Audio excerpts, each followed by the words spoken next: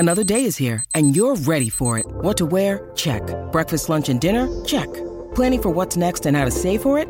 That's where Bank of America can help.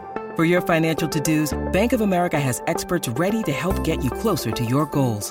Get started at one of our local financial centers or 24/7 in our mobile banking app. Find a location near you at bankofamerica.com/talktous. What would you like the power to do? Mobile banking requires downloading the app and is only available for select devices. Message and data rates may apply. Bank of America N.A., member FDIC. When you need mealtime inspiration, it's worth shopping Kroger, where you'll find over 30,000 mouth-watering choices that excite your inner foodie. And no matter what tasty choice you make, you'll enjoy our everyday low prices, plus extra ways to save, like digital coupons worth over $600 each week. You can also save up to $1 off per gallon at the pump with fuel points. More savings and more inspiring flavors make shopping Kroger worth it every time. Kroger, fresh for everyone. Fuel restrictions apply. Oh, it's a goal. Who got the assist? Who got the assist?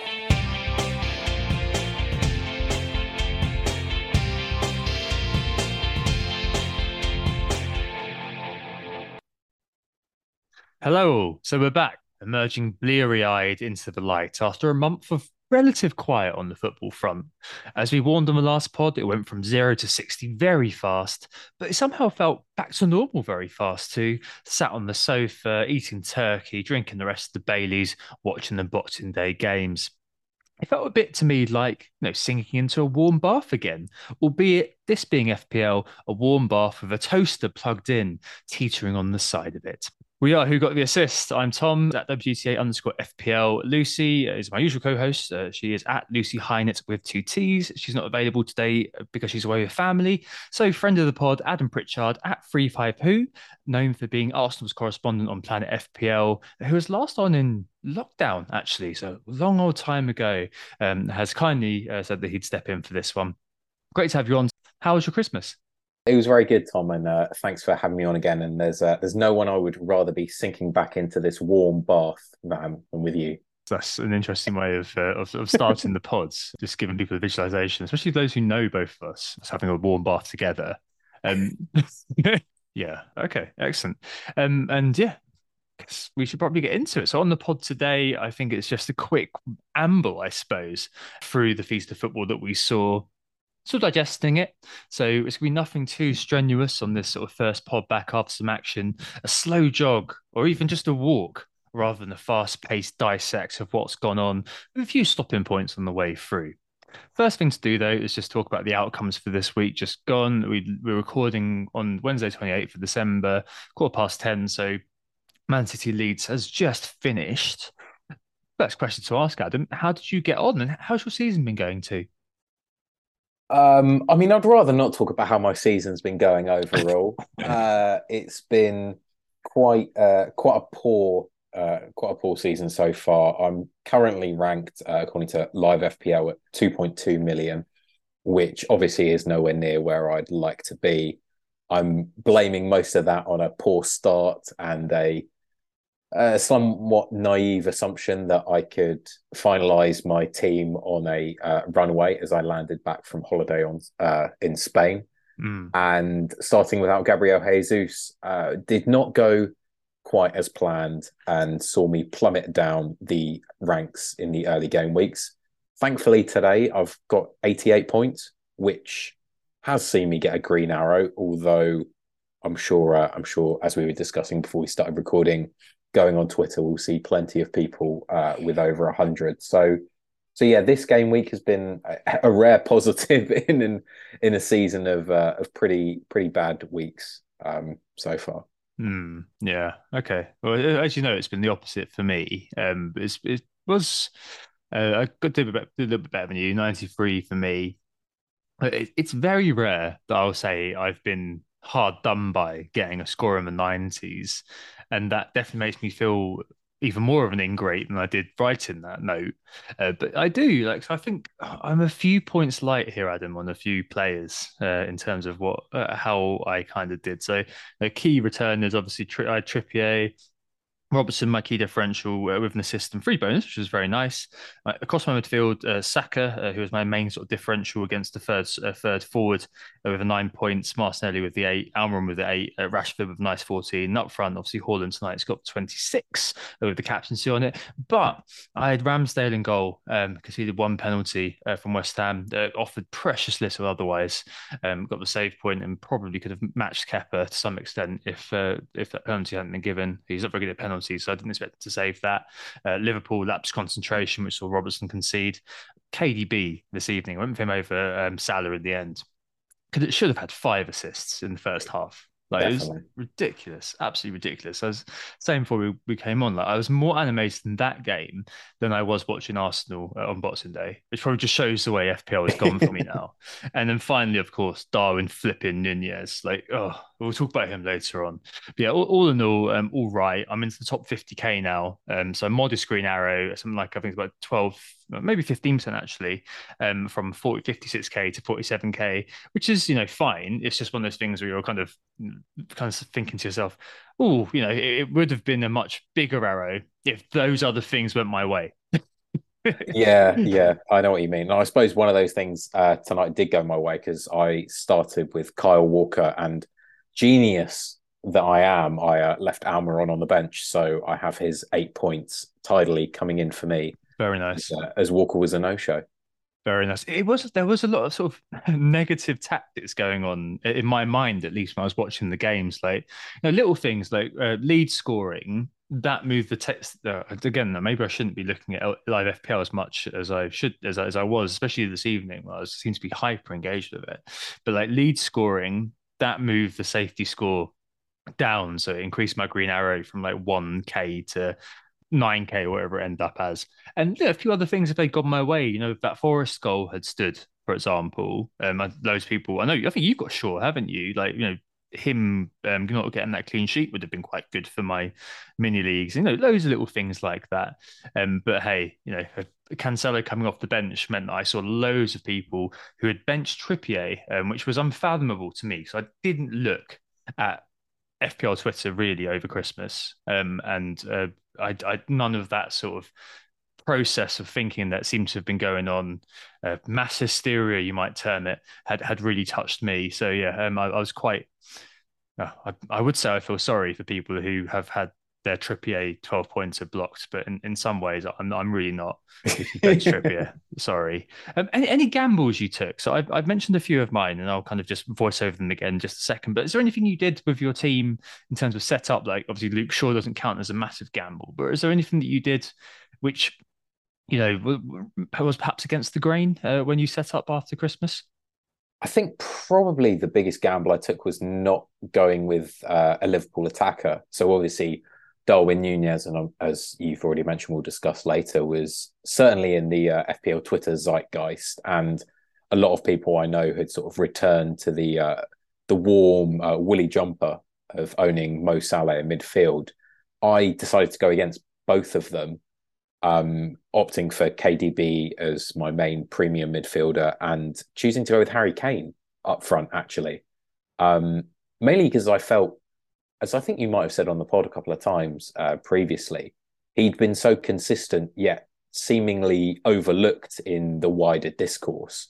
He just seems to be ticking away pretty regularly with points. And so I thought I'd rather have that steady Eddie kind of player up front as opposed to someone who seemingly is the complete opposite in Darwin Nunez, who you really have no idea what you're going to get week to week. So yeah, I'd say probably that was my main gamble. I suppose also going without Cancelo, if you ignore the fact that he didn't start tonight, is probably a pretty big gamble. But then I have Kyle Walker, who also didn't start tonight, but offers that kind of City fullback coverage. So there's a little bit of mitigation on that one. Oh, fair play. So you went for the freemium sort of route then, KDB, Haaland and Kane. Yeah. I think there's enough value to be had elsewhere in midfield that certainly makes that more viable at this stage of the season than perhaps it seemed in those opening weeks. Yeah, and you took a lot of money out of defense as well, by the sounds of it, to make it all sort of fit together. Interesting. I mean, I went for three sort of. I did go for KDB over Salah as well. I was surprised how comfortable I was feeling about that, and to be honest, yes, I know Salah got a tap in and got an assist, but watching KDB tonight, I feel kind of that's luck, or as some people would put it, variance that KDB didn't come through.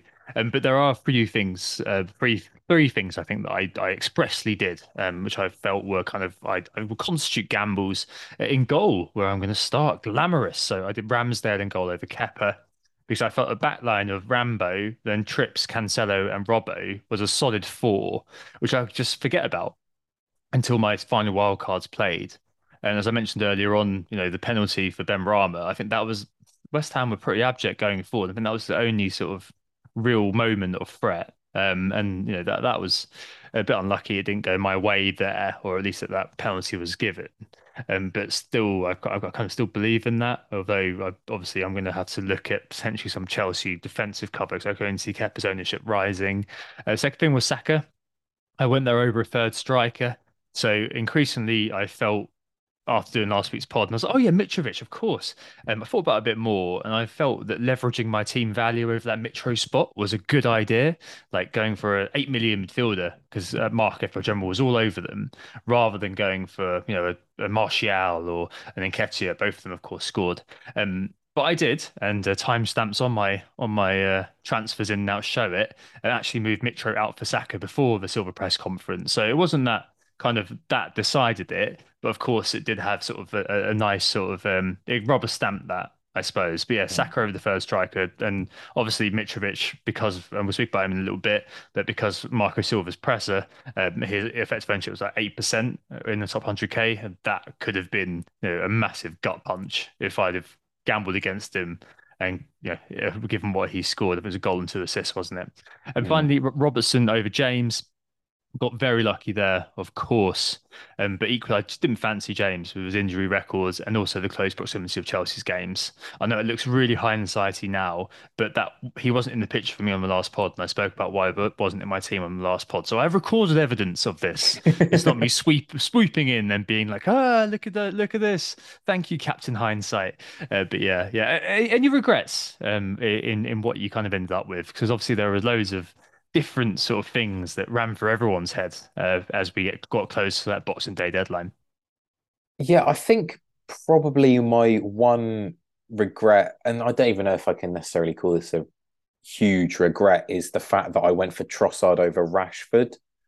I'm still not entirely I'm still not entirely sure in myself I have a kind of concrete justifiable logic for going for Trossard, other than that I think the fixtures are decent enough to warrant giving someone who has looked so impressive so far in the Premier League a little bit longer Mm. in my side to kind of justify his place.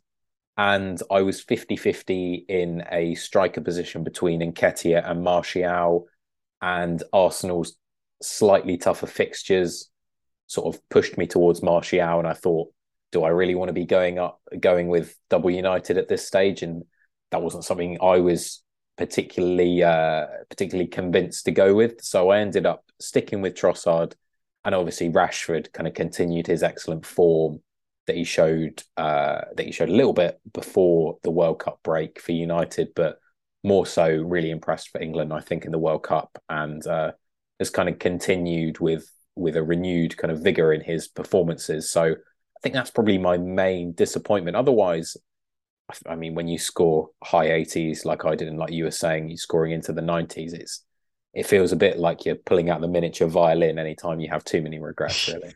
Yeah, no, I agree with you. I think maybe, arguably, I think it was Ramsdale and Estupinian is what I went with. I could have gone for, White and Kepa and be up a little bit more, and maybe, Kepa and having that Chelsea defense cover may have been a better thing to do. But I still believe in that kind of solid four in the back. And the idea is that just stays now, and I don't have to worry about my defense for quite a while. But hey, one of the things that will happen as time progresses, where I'll keep reassessing that. So let's start on our kind of slow constitutional amble through what happens. A mini league update will occur in 2 weeks' time, geez, because the game has just finished updating and live FPL is being very slow, so I'm not able to get to that at the moment. So let's just do our constitutional walk instead, and chat about a few salient points thrown up by FPL already this first week. So I think the first thing was that across the board, it was quite an interesting week because basically the entire smorgasbord of popular picks returned, and hopefully that relights engagement. Because we saw, a lot of people getting a bit disenchanted by how templated it all was as we ended for the World Cup. But I do think as well the gap between those who follow content and don't is becoming bigger and bigger. Do you think this is going to continue? And did you find it interesting that okay, there's still going to be 7 or 8 players in every team, and everyone's going to own Haaland, which I'll speak about in a sec. But did you find it interesting that people were coming out with all these different selections? I think so. I suppose, for example, I think the example of Kepa is quite an interesting one because I'm not entirely sure outside of the Twitter ecosystem how much he would really be too highly considered, and I think that leans into the content creation advantage, perhaps you could term it. I think his, at least near my rank, according to Live FPL, his effective ownership is under 7%. And it felt like on Twitter, everybody had, or everyone was at least considering bringing in Kepa. And I think that is perhaps indicative of the fact that maybe less engaged, in air quotes, or however you want to term them, players weren't listening to FPL podcasts last week and going into this first game week. They'd enjoyed the World Cup break like everyone else and had only just realised the Premier League was starting again a few days ago.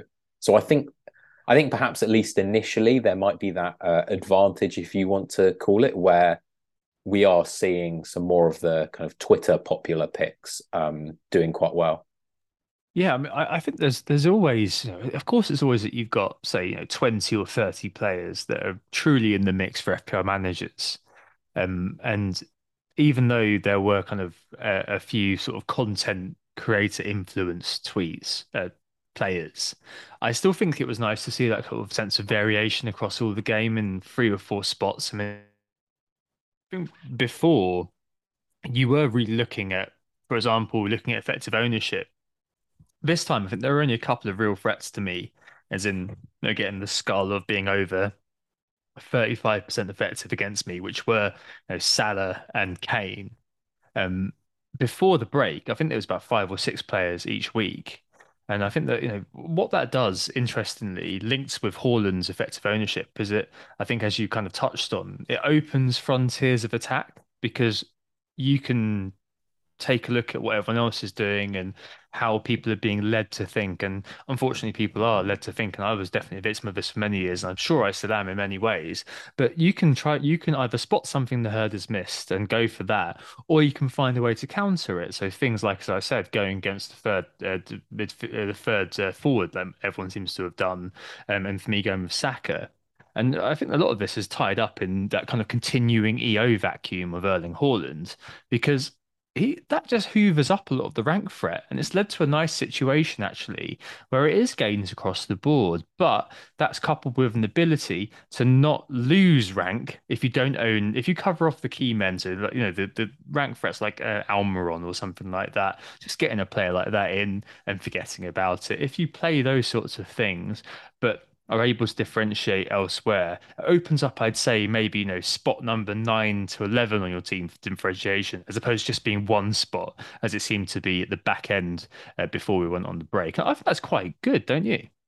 Yeah, no, and I think it makes it a little bit more enjoyable. And certainly, at least amongst the people I talk to about FPL, you can have, like you were saying, sort of 6 or 7 different players in a squad, and both can look equally good and all perfectly justifiable. And it does make it feel, certainly for someone like myself who's kind of stuck in the 2 millions, makes it feel like there are gains to be had if I go against perhaps the more templatey picks, which I suppose I sort of have done a little bit with my side, it does make it feel like climbing up the ranks are more achievable than when we're stuck in the sort of time of the template and it just feels impossible to gain ranks at all.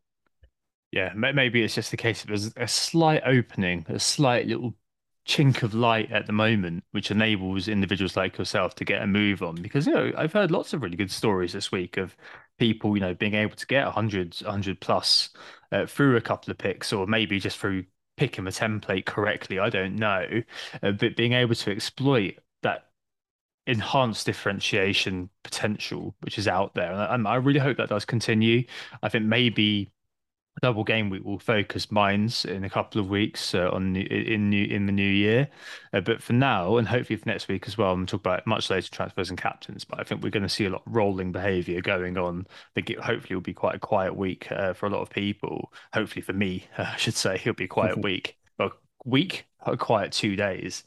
So maybe we'll kind of see that change and people start to converge on, obviously a few Chelsea picks, etc., etc. But at the moment, yeah, I think that it was quite a nice return to FPL to see that apart from Haaland, who was luckily not over 200% EO, I think he was 196. Um, the capacity to gain on every single one of my players. So that's a really nice thing, rather than kind of being like, oh well, I don't want this guy to do anything, even though I own him. I don't think there's much worse. There's not a worse feeling in FPL than that actually, than having a player in your team that you don't want to score. It just feels very counterintuitive to what I enjoy about my players doing anything in this blasted game. Um, Speaking of which, I think was something that was kind of did catch my eye. As I said, I studiously avoided FPL Twitter just to avoid confirmation bias and avoid kind of herd mentality and things like that. Just on Boxing Day and on Christmas Day because I'd stuff to do in real life. Um, but one thing that did surprise me was that there did seem to be a bit of a lack in Arsenal and Newcastle players, and those are teams that I've seen. I had a browse from mini leagues before this, and it's definitely quite striking that a lot of people seem to have divested those teams. Goops asks, for example, with Arsenal assets now fixture proof. Now we spoke about form being quite a contentious matter on the last pod. So, we're asking, do we trust when people say, oh, he was in good form before the World Cup break, and we don't know. But we saw Arsenal and Newcastle continue to trundle on from where they left off. And obviously, it's just one game. We could find that that kind of drops off. But I was a bit surprised that these assets weren't as owned to anywhere near the extent they were before, especially in the engaged quote unquote sector or segments of the engaged sector. I was shocked to see Trippier had been discarded by many, for example. I mean, what do you make of all this? Do you think people did chuck the baby out the bathwater a little bit on Arsenal and Newcastle in favour of, the fixtures when it comes to teams like Chelsea? I think there's certainly a case of that. And I also wonder how much of the fact that we just had unlimited transfers to play with. And so people felt if I stick with too much of the same team, have I kind of wasted the opportunity to make unlimited moves? I think a certain amount of that might have played into things, but I was very surprised, certainly, to see people move away from Trippier. I suppose the Martinelli case, a lot of people had invested when he was at his starting price and could make sort of a healthy profit off him. So maybe from an attacking perspective, you're thinking, oh, well, I'll cash out now and perhaps I'll move to someone like Nketiah in the striker positions where maybe there are less viable opportunities for a differential there. But yeah, I certainly think when seeing people move away from the likes of Trippier, Martinelli, who have been proven assets so far this season for very good value, I just wonder if there was a little bit trying to be too different, perhaps there in those cases. Yeah, and obviously there's the element of the analytics side of things, which was and these people were one Reece James injury away from triple clean sheet, but there were the analytics side of things, which were propagating a triple Chelsea defense and maybe kind of moving away from Newcastle with the idea that they're that their performance wasn't sustainable. I just, to me, that just felt like I'm not, I don't know how I put it without sounding like I'm hating on them, because obviously I do agree with understands like the role of stats, and I'm a positive about I'm automation positive, as it were. Um, but I did feel like there's an element of an abdication of personal thought in looking at those things and going along with it. Because I noticed that loads of these teams are the same, and they are. There's definitely this idea that, oh, there's these kind of people who just don't look at data, don't look at stats, don't look at analytics, and just go with the eye. And there's a whole herd mentality around that. But it seems that effect also occurs in this space as well. And uh, obviously, in general, like the balance between past outcomes and fixtures was a really tough one to judge, because as we saw last week when I looked at Project Restart, there's not really a precedent for what we've seen. I can understand by that juncture why people went all out sword, but it did feel a bit excessive in places, and it is about balance. Like, I didn't think, for example, and I know I'm one of the most cynical Arsenal fans out there. We've all got to have our cynical badge and gun, don't we? But I didn't ever think that we'd suddenly stop being good. Like, I know Mark said last pod you could have 0, 1, 2, or 3 Arsenal and have justifications for all of it. But some of the teams that I saw, you mentioned selling Marcelli, for example, and going without any Arsenal altogether. It just seemed like the balance was a bit off. That's me putting it diplomatically. And it was great for the game of FPL, but I just wasn't sure about that sort of decision making. And I think we, even though the first half we didn't play great, I kind of felt at no point on Boxing Day that we were in a position where we were gonna come away without a positive result, right? Like, I didn't see a discontinuation or a broken line between how we performed pre-World Cup to how we performed on Boxing Day. Obviously, that's just one game, but I mean, I think that I've still got reasons for optimism. And hey, I backed it with having Martinelli and Saka and Ramsdale. What did you think?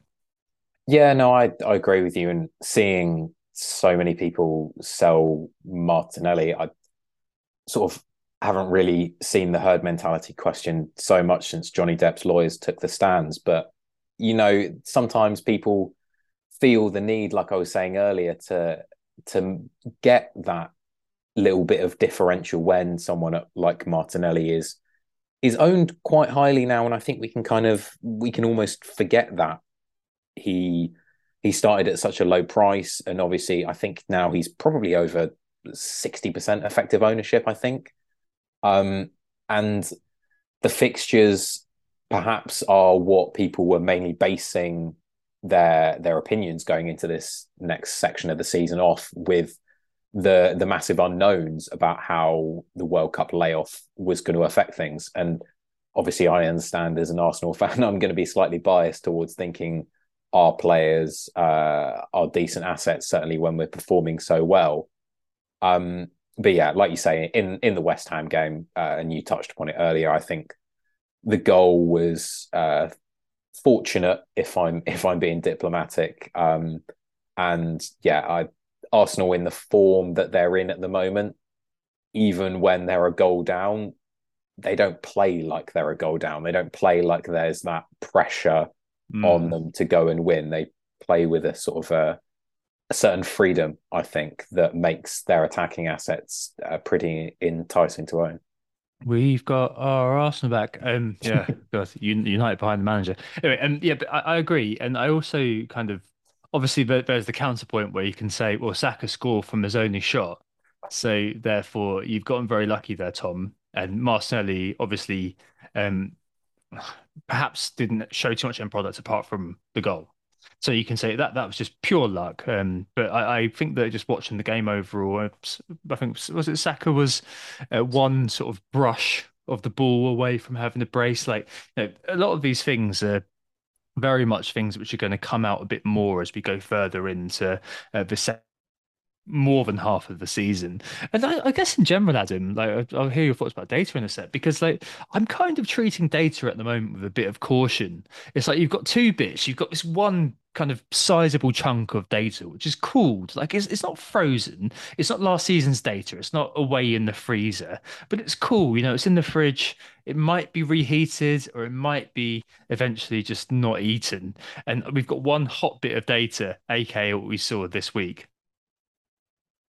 Now, I'm not really too sure yet how much I can read into this week, but I do think that the enduring quality of Arsenal and um, Newcastle as well, very imperious against Leicester, was that was reason to not throw the baby out the bathwater, especially with when it came to the case of Trippier. I didn't really understand going against that, given the propensity towards bonus, the creativity as well, and those two things uniting, making into a really good player. I might be wrong, but I just didn't feel like that was a move.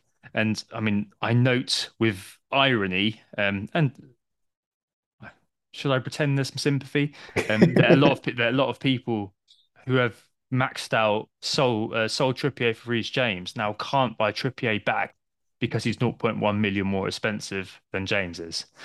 So yeah, I mean it's one of those things where it just felt like the balance was slightly off, and I think that even though I'm a little bit skeptical of using the data that we saw before, there is some sort of ineffable sense of qualitative understanding that meant that I wasn't willing to give up on Arsenal. And that's not me being a biased fan. That's just me being an FPL manager. And the same with Newcastle. I'm sure most people would stick to Trippier, stick to Almiron. But yeah, that's an interesting thing to know. I mean, data-wise, where are you with it? Are you going to be consulting, FBref and all this sort of thing, or is it very much a case of um, waiting for it to accumulate again? Because I'm just quite unsure about how we use it at the moment. Well, certainly, I'm going to be taking anything I glean from FBref with a massive pinch of salt. Now they've switched underlying stats providers, but Boo. I was going to say, get the pitchforks out.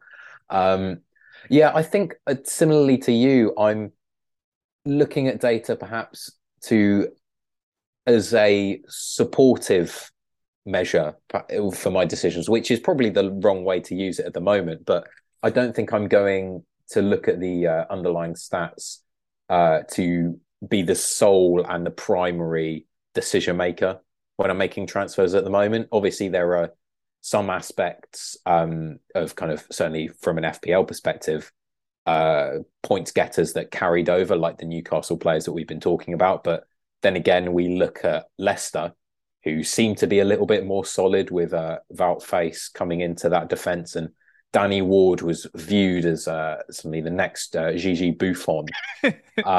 And that clearly didn't carry through.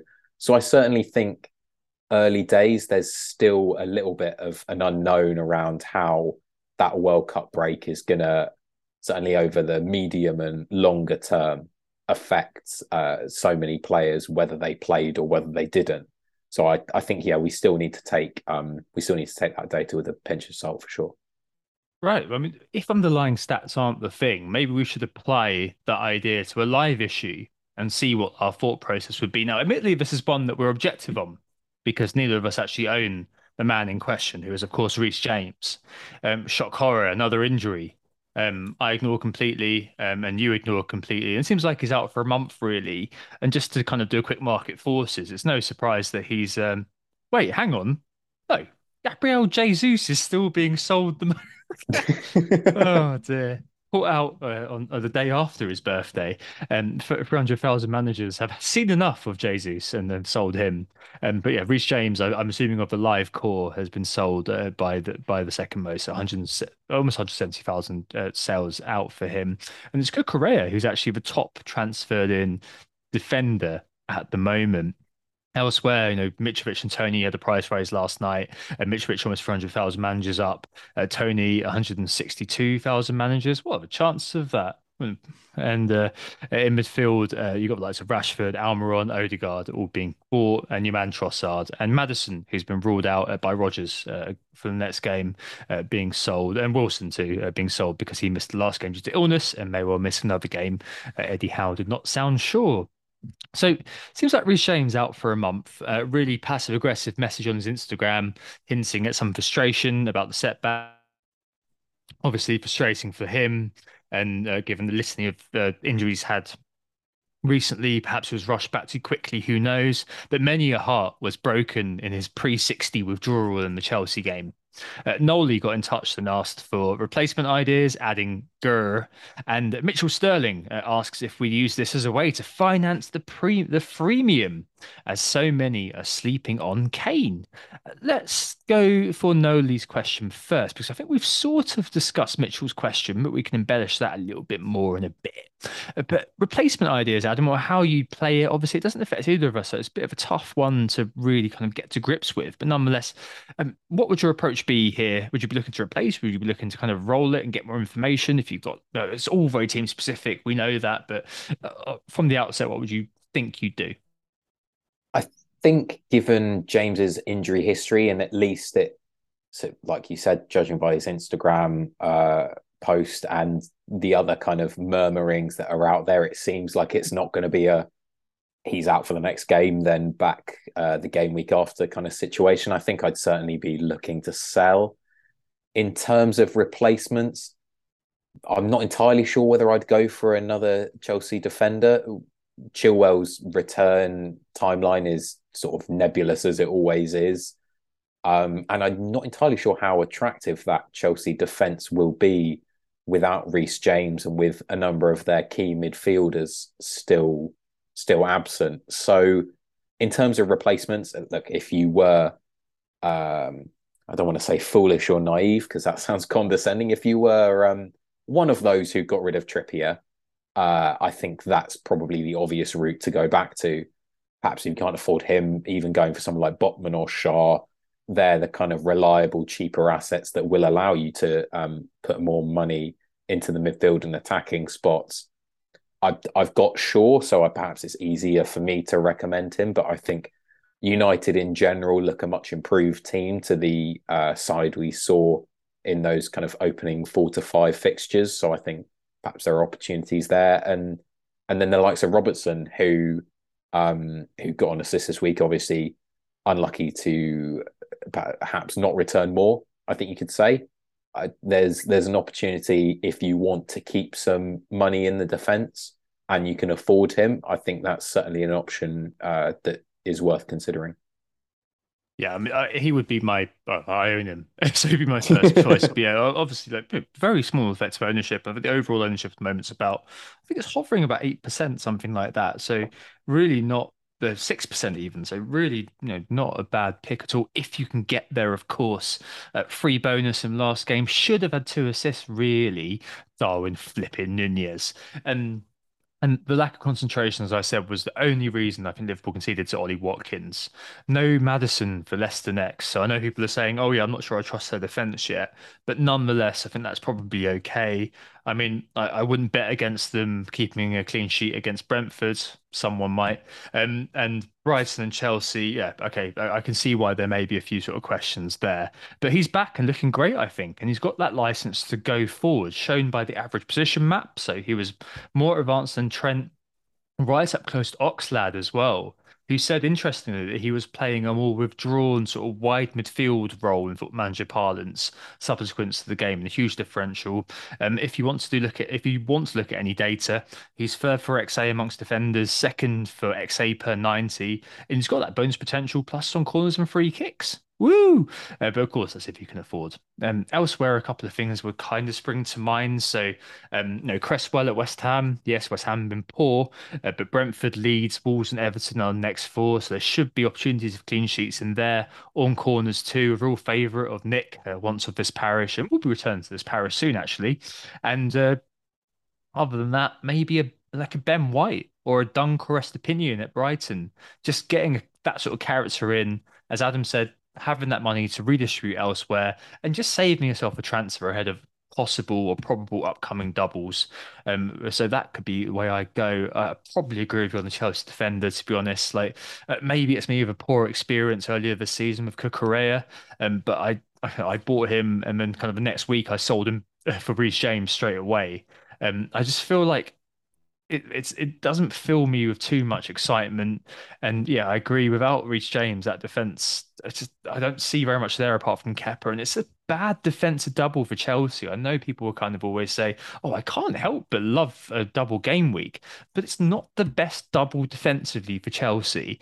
Yes, you'll get two bites of the cherry or whatever, but you've got Man City and you've got Fulham with Mitrovic looking monstrous. And then you'll be saddled with a player you don't want anymore, who could just well return 2 to 3 points. It just doesn't seem worthwhile for me to be paying, you know, five-ish or whatever. No, if you're a sucker for the doubles, just buy Issa Diop or something like that at 4.3. Like obviously it depends what your team looks like, but you know, I'd probably be looking at a Ben White, Dunker Estepinian, and just kind of trying to look ahead for the long term.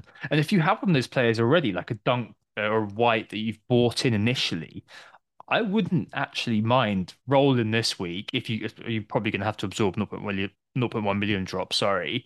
But I wouldn't mind rolling this week, have play White, and then see kind of what the situation is next week. I mean, all of those things seem like all right ideas to me. But it doesn't really feel like, unless you can get Robertson, that I'd be rushing to go anywhere else. I mean, do you think that's fair? I mean, would you be looking at just getting, as I said, one of those players who's got a potential double game week later down the line for your replacement then? Yeah, I think I'd certainly be more likely to go that way than opting for another Chelsea defender that really feels like you're just kind of going there, like you say, because of the double game week rather than anything else. I think my temptation would be to move Reece James on now, and I feel like he's a highly enough owned player that it might be a few price drops if you continue to hold him too long. Certainly, like being an England player, his injury is going to be more widely broadcast than perhaps kind of other players who are less well known. So I think you could be likely to be seeing a couple of like 0.2 million maybe price drops, who knows, before he's next available. So my temptation would be, considering it feels like there are relatively kind of few other major problems amongst the template picks or amongst the pool of template picks that we were discussing earlier, I would be tempted to kind of jump on the opportunity to replace James, I think. Okay. All right. Well, I said the market looking at Cucurella 70,000 transfers in. And then after that, it is players we've mentioned. So Shaw and Robertson both at around sort of 40,000, Trippier 37, and then your man Shah as well. So quite a few sort of players who are in the mix from those players that we've spoken about. Obviously, it depends where your team is. I just get Robertson and try to just lock down the spot. If you can't afford that, get a doubler in the future, like a White, like a Brighton player. If you don't have an Arsenal defender, you might as well just get White, because at the end of the day, you're probably going to need one eventually, especially if we do have doubles. But yeah, can see why it's annoying, that's for sure. But no, it's just one of those things where I felt for people who had gone with James, but I didn't, for the reasons that most people who were reacting to that said that they should never have gone with James. So hey, there you go. And this question that Mitchell asked about, financing the freemium, with many sleeping on Kane, like, again, with Kane, it's just one of those, isn't it, where the guy just keeps returning annoyingly, Adam. And was that what you said it earlier? Is that a way? Is that something you're going to be trying to keep sort of enshrined in your team for the foreseeable future, to have that setup? Because no, it just kind of, it seems like one where if I could cover it off easily, like if Almiron I could cover it off easily, that's fine. But with Kane, it's one of the things you've got to sort of slightly reorient. Could that be an option for people with the money they release from Reece James?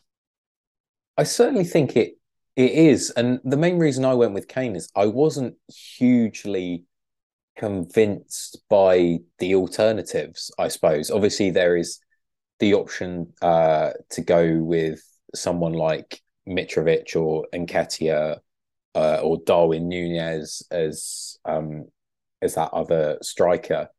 I just think Kane has shown himself to be incredibly consistent this season, and I wasn't too concerned by the kind of speculation that the penalty miss in the World Cup will distract him. It will play with his head, and he won't be the same player when he comes back. I think Kane has shown himself to be one of the kind of most determined and dogged players in the Premier League since he sort of broke through into that Tottenham side. And in terms of covering off, I think Kane is probably the hardest player, one of the hardest players certainly to cover off. I don't think you can get near his points potential with the alternative. Certainly from what we've seen from Heung-min Son this season, he looks a shadow of his previous seasons, and the lack of fluidity in the Tottenham attack makes a player like Perisic and someone like Kulusevski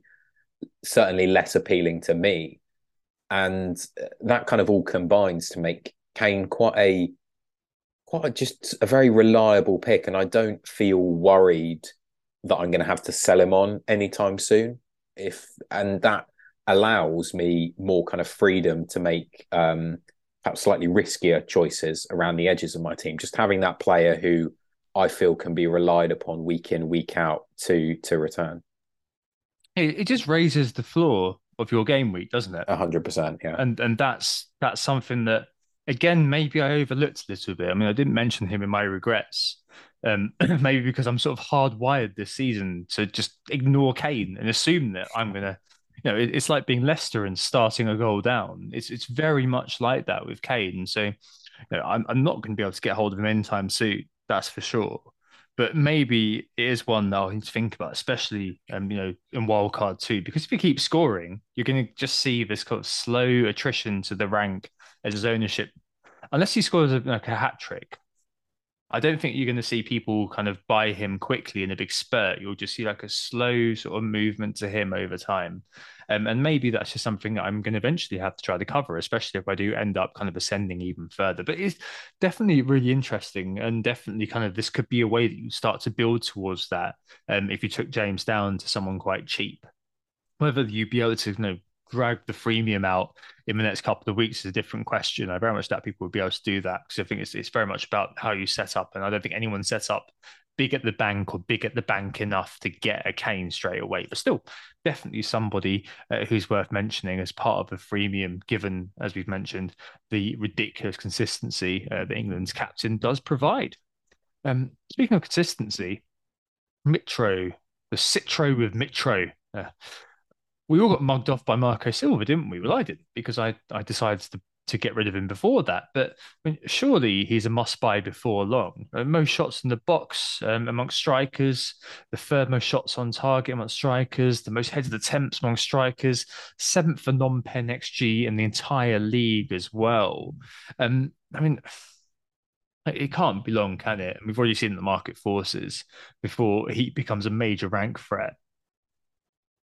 Yeah, I think we're definitely going to be entering that territory soon, and certainly with the double game week for him on the horizon, it's as someone without him, I'm almost a little bit annoyed that Martial returned this week, because that spot there I've kind of primed up to switch to Mitrovic, and unless he picks up that kind of sword of Damocles yellow card that is hanging over his head at the moment, I'm going to find it very, very difficult to resist him. Certainly, as he certainly shrugged off the championship striker, the sort of modern day Serbian Cameron Jerome tag that some people were kind of attaching to him at the start of the season.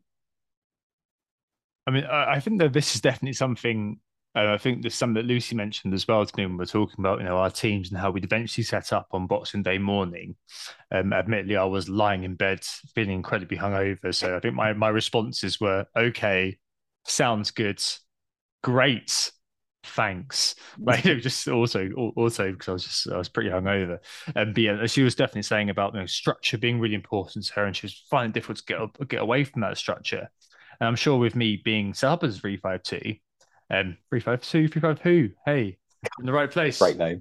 Yeah, but I mean, with me being set up that way, that would be something that people would say, hang on, that's kind of, why maybe I stuck with the 3-4-3, because people would say, okay, well, I've got Martial, I've got and then Nketiah, I've taken a short-term punt on him. Now Mitro's in. And that's definitely going to be something I have to think about. And obviously, a part of my sort of thought process was, hey, you know what? Hothead Serbian, yeah, he's going to end up getting that fifth yellow card sometime soon. But yes, definitely a bit of a monster this year. I think we said at the start of the season that there was this kind of characterization of him. Maybe I was a bit more skeptical at the start of the year, but a lot of the work that had been done by let's Adara, your correspondent colleague Planet FPL were saying, the team is all set up to service him. We've seen that this year. The Fulham team is remarkably different from the ones we've seen in the past, in that it's all set up to service Mitro, and that's being borne out in his data. He's just incredibly good as an FPL asset at that price. One of the very few strikers, apart from Ivan Toney, who is kind of, I guess, drawing our attention up front. But there is one other player who has drawn our attention up front, and that is Darwin bloody Nunez. FPL Janino asks, can Darwin cover Salah? Obviously not on this week's evidence in terms of outcomes, Adam, but overall, riddle me this. Would you rather have an FPL asset who gets a lot of high XG chances but doesn't finish, or an FPL asset who doesn't get many chances but scores low XG chances across the board? Which one would you prefer? The guy who's getting loads of chances but can't score, or the guy who doesn't get very many chances but finds a way to score every now and again? I think perhaps I'm slightly biased in this one because when sort of the first stirrings of FPL was starting up again after the World Cup, I think I posed to you and a couple of other people. I've never known a player to go from sort of donkey to Grand National winnings like racehorse faster than Darwin Nunez. It felt like in the few days people started logging back onto FPL, they had been hypnotized into getting Darwin Nunez. Such was the zeitgeist behind his pick. It's from red bum to red rum. Exactly. And he certainly made a bit of an arse of himself in the fixture this week. And I suppose a lot of it is what you're willing to put up with. If you're watching the games, the fact that he obviously gets a lot of high XG chances is obviously good from a data and a probability of scoring points perspective, but it is incredibly frustrating to watch. And even as a non-owner, I found some of his kind of the profligate nature of his finishing, I found extremely frustrating. And he doesn't necessarily fill me with confidence when he lines up, or if he has a one-on-one. And if I'm paying, even if I'm paying like north of kind of 8.5 million for a player, I want to be confident that they can finish a one-on-one. And I know that sounds really simple to say, but it's kind of just the way I approach FPL. And whether or not he can cover Salah, I think that's a massive discrepancy, both in terms of player quality and points potential. I think you're probably more likely to have a closer comparison when you look at like Foden to someone like KDB or someone like Haaland. I think their point, or actually, let's just say Foden and KDB, because Haaland's a different animal, really. I think their points total is likely to be closer than Darwin and Salah.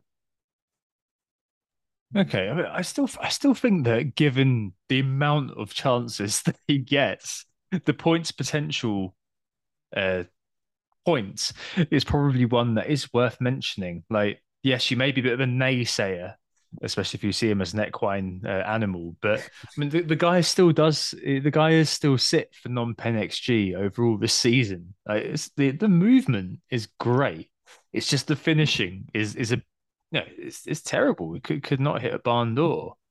And I don't know if you're old enough to remember Drogba when he first came to the Premier League, but Darwin does remind me of the early days of Drogba a bit. A lot of a lot of missed chances, lots of falling over. I remember you used to watch Drogba at uni and be like, "Oh no, poor Diddy. He's been floored again by being tapped on the shoulder, and he was offside the whole time." But you see how he eventually morphed. It's very much about he's in the sort of the embryonic phase of where he could go in terms of his development. I think there definitely is a player in there, especially with the movement. And I know I kind of see it being like a real pathway for him. He either becomes Drogba Mark II, something like that, or he becomes Timo Werner. I think that's kind of where he goes really there. It really is kind of a two-horse race in terms of his eventual output. But where will the finishing post be, do you think? I mean, are you kind of writing off Darwin altogether? I think certainly for now, given the other forward from an FPL perspective, the other forward options that present themselves, that kind of Martial, Mitrovic, who we've already spoken about, maybe even Eddie Nketiah, who certainly showed more of a finishing and forwards instinct against West Ham than Darwin Nunez did. And then there is the kind of unknown to chuck into the equation of what does the apparently imminent signing of Cody Gakpo mean for Darwin Nunez? I mean, certainly if I were the Uruguayan, it wouldn't fill me with a huge amount of confidence to see a hotly tipped young attacker be signed in the January window after I only joined the Liverpool club in the summer. So yeah, I think for now there are just better value options out there than Darwin, and I certainly think there are better value options in the Liverpool team than him. Yeah, I mean, given the Mitrovic situation and the probable need to cover a double in 2 game weeks time, I think there is a semblance of thinking that Darwin's already kind of running his final furlong for me in the next game, and he could be taken to the glue factory in favour of Mitrovic next week. So definitely it's one that I can see people getting very frustrated by already. I mean, last game against Southampton before the break, fantastic. Got a brace. Everything went his way that day. So I'm willing to give him another shot. It's just how that goes. It's either a shot and he stays, or it's a shotgun to the head and he leaves. We just need to see how that goes. Our friend Alan said in the Slack earlier, by the way, that Darwin is just Haaland with less luck. What are your views on this? I mean, I think to imply Haaland is lucky is probably doing his talent a little bit of a disservice. Yeah, perhaps I don't even know what to make of that, to be perfectly honest. I think we saw tonight referring to the Leeds game, Haaland certainly had, I would say, two clear chances where 99% of the time this season we would have expected him to score. Yeah. And perhaps, like you say, maybe the narrative difference between the wider perception of the two. If certainly there was a one-on-one, I think, where Haaland shot basically straight at Meslier's knee. And if Darwin Nunez did that, perhaps the discussion around him is completely different. I suppose the big thing for me is Haaland's service is much more multifaceted, and I think much more consistent than what Haaland has been getting so far this season. I think the support cast, as you often like to term it, is much or is of a higher quality for Haaland than it is for Nunez. Certainly. Well, I guess this leads me to the final question. I mean, I've mentioned 3-5-2 a couple of times. And obviously you've got Mitro, you've got Darwin, Martial, and Nketiah, etc. Versus the midfield maestros. And what struck me a little bit this week, so I said right at the top, we had so many players who are in the mix, scoring well. And I just wonder whether we're going to see a reversion to midfield that we always seem to see, kind of as much as the season gets to its tail end, or a return to kind of flexibility. Because I was thinking about this earlier on, and I just feel the midfield is so packed at the moment with all manner of viable options, and fitting in the others around the top 20 places or so in other positions is quite easy to do. So Haaland, Kane, and Trippier in the top 10 of other positions. The rest are midfielders. You've got in the top 20-ish, Almiron, Salah, KDB, Odegaard, Saka, Martinelli, Trossard, Maddie, who's currently crocked, Rodrigo, Foden, and then you've got Rashford a little bit later on. So you're talking 11 viable midfielders, 12 if you add in Mount ahead of the double game week, and also Kulusevski at Spurs. So you've got a baker's dozen then. And of course, around half of them as well are team's talisman. And fitting that selection into a team where people have got 4 spots at the moment due to how Andreas Pereira at Fulham is being viewed as a gift, and should be kept at all costs. That begins to me to be a source of, as I spoke about earlier on, a frontier where you can think a little bit about challenging the template, especially if you say next week get rid of Darwin for Mitro in the 3-5-2, like I might well do. Now I know we're not saying that data is particularly trustworthy, but the third striker this year has been underwhelming thus far. Kane and Haaland are at the top. If you did go with Kane and Haaland, like you have done, then fair play. But most people did go for the kind of the combo, the mid and forwards, and therefore you'd have one of Tony or Mitro as kind of the second striker. Other than that, the days of the forwards vying for our attention has increasingly receded year on year, as I've mentioned several times in this podcast. So I think it's really interesting just to think about this very quickly about structure going forward. It's only come to mind because I mentioned Lucy being obsessed with it, and maybe one that we'll return to in future. But could this be something that's worth looking at a little bit going forward? Because I just kind of looked at Andres Pereira and how people were kind of shaping things around to make sure that he's always there because he's a gift at 4.6, and kind of thinking, oh, hang on, that's a point to attack. And hey, Sam Greenwood at Leeds, 4.2, got an assist and was across all of the set pieces. Hey, he's poo, but at least he's a good poo, a valuable poo. But yeah, with all of those midfielders going at him, could this be something to watch as a kind of a short sort of navel gaze future projection endpoint? I certainly think so. And I suppose a lot of the midfield options is because there are so many of them, each of them individually has a certain element of gamble about them, I think. Like if you're going to go, as you have done, doubling up on the Arsenal midfield, although they have performed well thus far this season, you are sort of hedging your bets on the fact that they're going to be able to continue to perform during this slightly trickier spell of fixtures. Perhaps when you're going for someone like Rashford, you're projecting forward based off more recent performances and thinking, okay, they're going to be able to perform well for the value that they have. Someone like Almiron almost feels like a given at this stage. And then, like you say, there are a litany of other midfielders almost to the point where you don't necessarily even need to have someone like a Pereira in your team.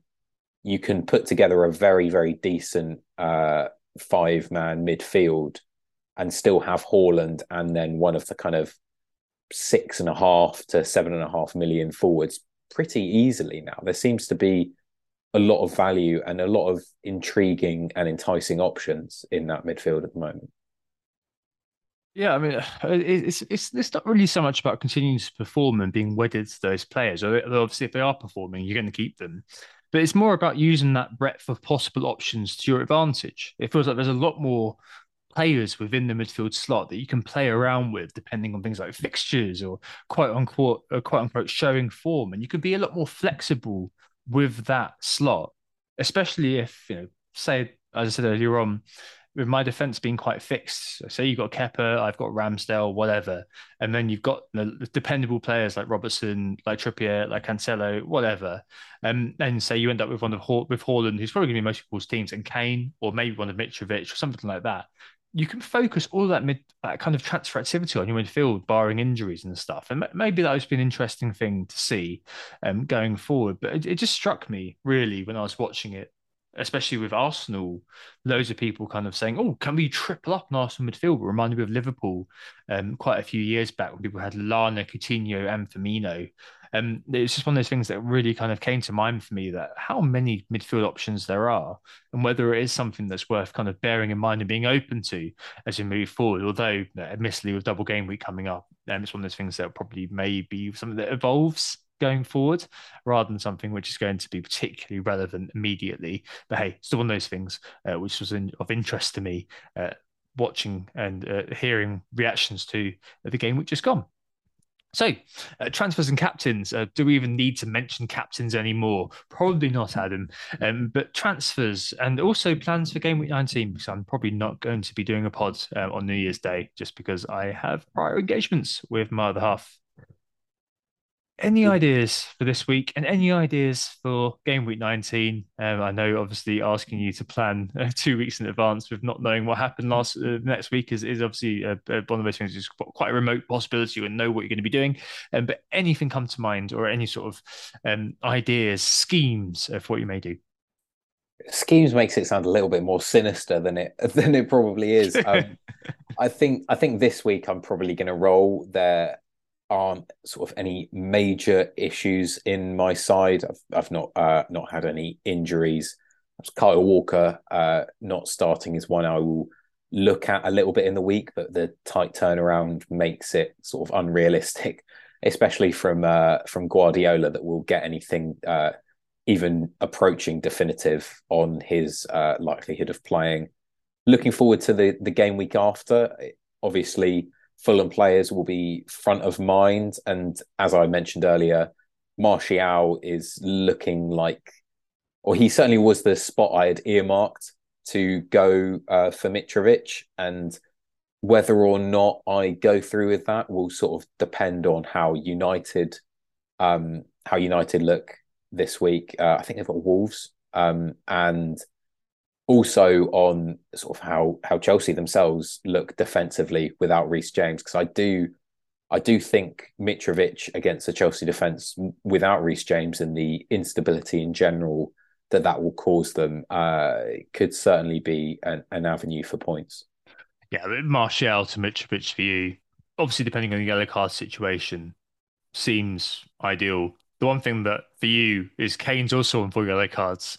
So a lot of finger crossing where you're concerned with all of those forwards teetering on the brink, apart from Erling. Yeah, interesting. Okay, I'm definitely joining you on rolling this week, and I will spend. I've got no Fulham and no Chelsea, so I'll be spending New Year's Day whilst engaged with my other half, and not literally engaged, but doing things with my other half and wondering what the I do with my two free transfers. And I've basically decided, Adam, to leave all doors open. The issue is I now have so many potential roads that I need maybe more information, and then maybe I'll have even more sliding doors when it comes to making decisions. Because a few things I could do, I could get Mitrovic and make it 3-4-3 for a short while, and go against what I said, but needs must. I could go from Darwin to Mitrovic, give up on the Darwin experiment and evolve my team beyond him. I could get a goalkeeper transfer and do Ramsdale to Kepa. I love a goalkeeper transfer. I could get Mount in midfield for Saka and follow up what I was saying about being open about changing midfielders. Or I could say, and I'm sure this is not what I'm going to do, I could say, hey, you know what? It's double game week, but it's not a good one. I'm not going to be sucked into this and not bother with it. I think I just need to see where I go with all of this. I just simply don't know. I wouldn't be surprised if I end up doing Darwin to Mitrovic and doing kind of Saka to Mount, something like that, and captaining Mitrovic. I think that I probably prefer him actually slightly over a Chelsea midfielder for the double game week, but I mean, we'll have to see. But yeah, I think it's one of those, isn't it, where roll and see. I think if you have got a James sort of character to remove later on, as Adam was saying, get rid of him. I was saying kind of roll with it if you can. But either way, yeah, I think it'll be interesting to see what people do. Especially with a very, very, very short window of consideration ahead of the further game week before the double. Well, thanks for joining me, Adam. I think that's actually a lot. Hopefully that was useful. And our final pod of 2022. Thanks so much for stepping in, Adam. It's been very good chatting to you over the course of the last hour. It's been a pleasure as always, Tom, and I'm glad I could leave the listeners on a high for 2022. Excellent. We were Who Got the Assist? You can find me, Tom, on Twitter at WGTA_FPL. You can find Lucy at Lucy Hynett with 2 T's. The plan from now on is that there's no pod for game week 19. I'm out on New Year's Day and I won't have the time, to be honest. And, I'd rather just do no job than do a half-assed one.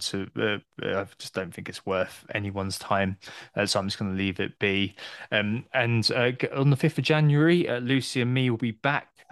Will be mid game week 20 at that mid game week 19 at that point, previewing game week 20. It will be obviously before the second game double game week, the last game double game week Fulham and Chelsea, but it'll be after the Chelsea and Man City game on the Thursday. And I am in Hong Kong from mid-January until late January, so I'll be missing game week 20, the pod for that. However, I will be editing it, unfortunately. That's just the way it goes. Game week 21, I will be missing that, but I'll be editing it, unfortunately, remotely. Nick is kindly stepping in for me, and Lucy will be on that with him too. A normal service will resume on my return to the UK for game week 22. Ooh, we hope it's just you. Now, Happy New Year. Many thanks for lending us your ears in 2022, and I will speak to you again in 2023. Happy New Year. Take care. Oh, it's a goal. Who got the assist? Who got the assist?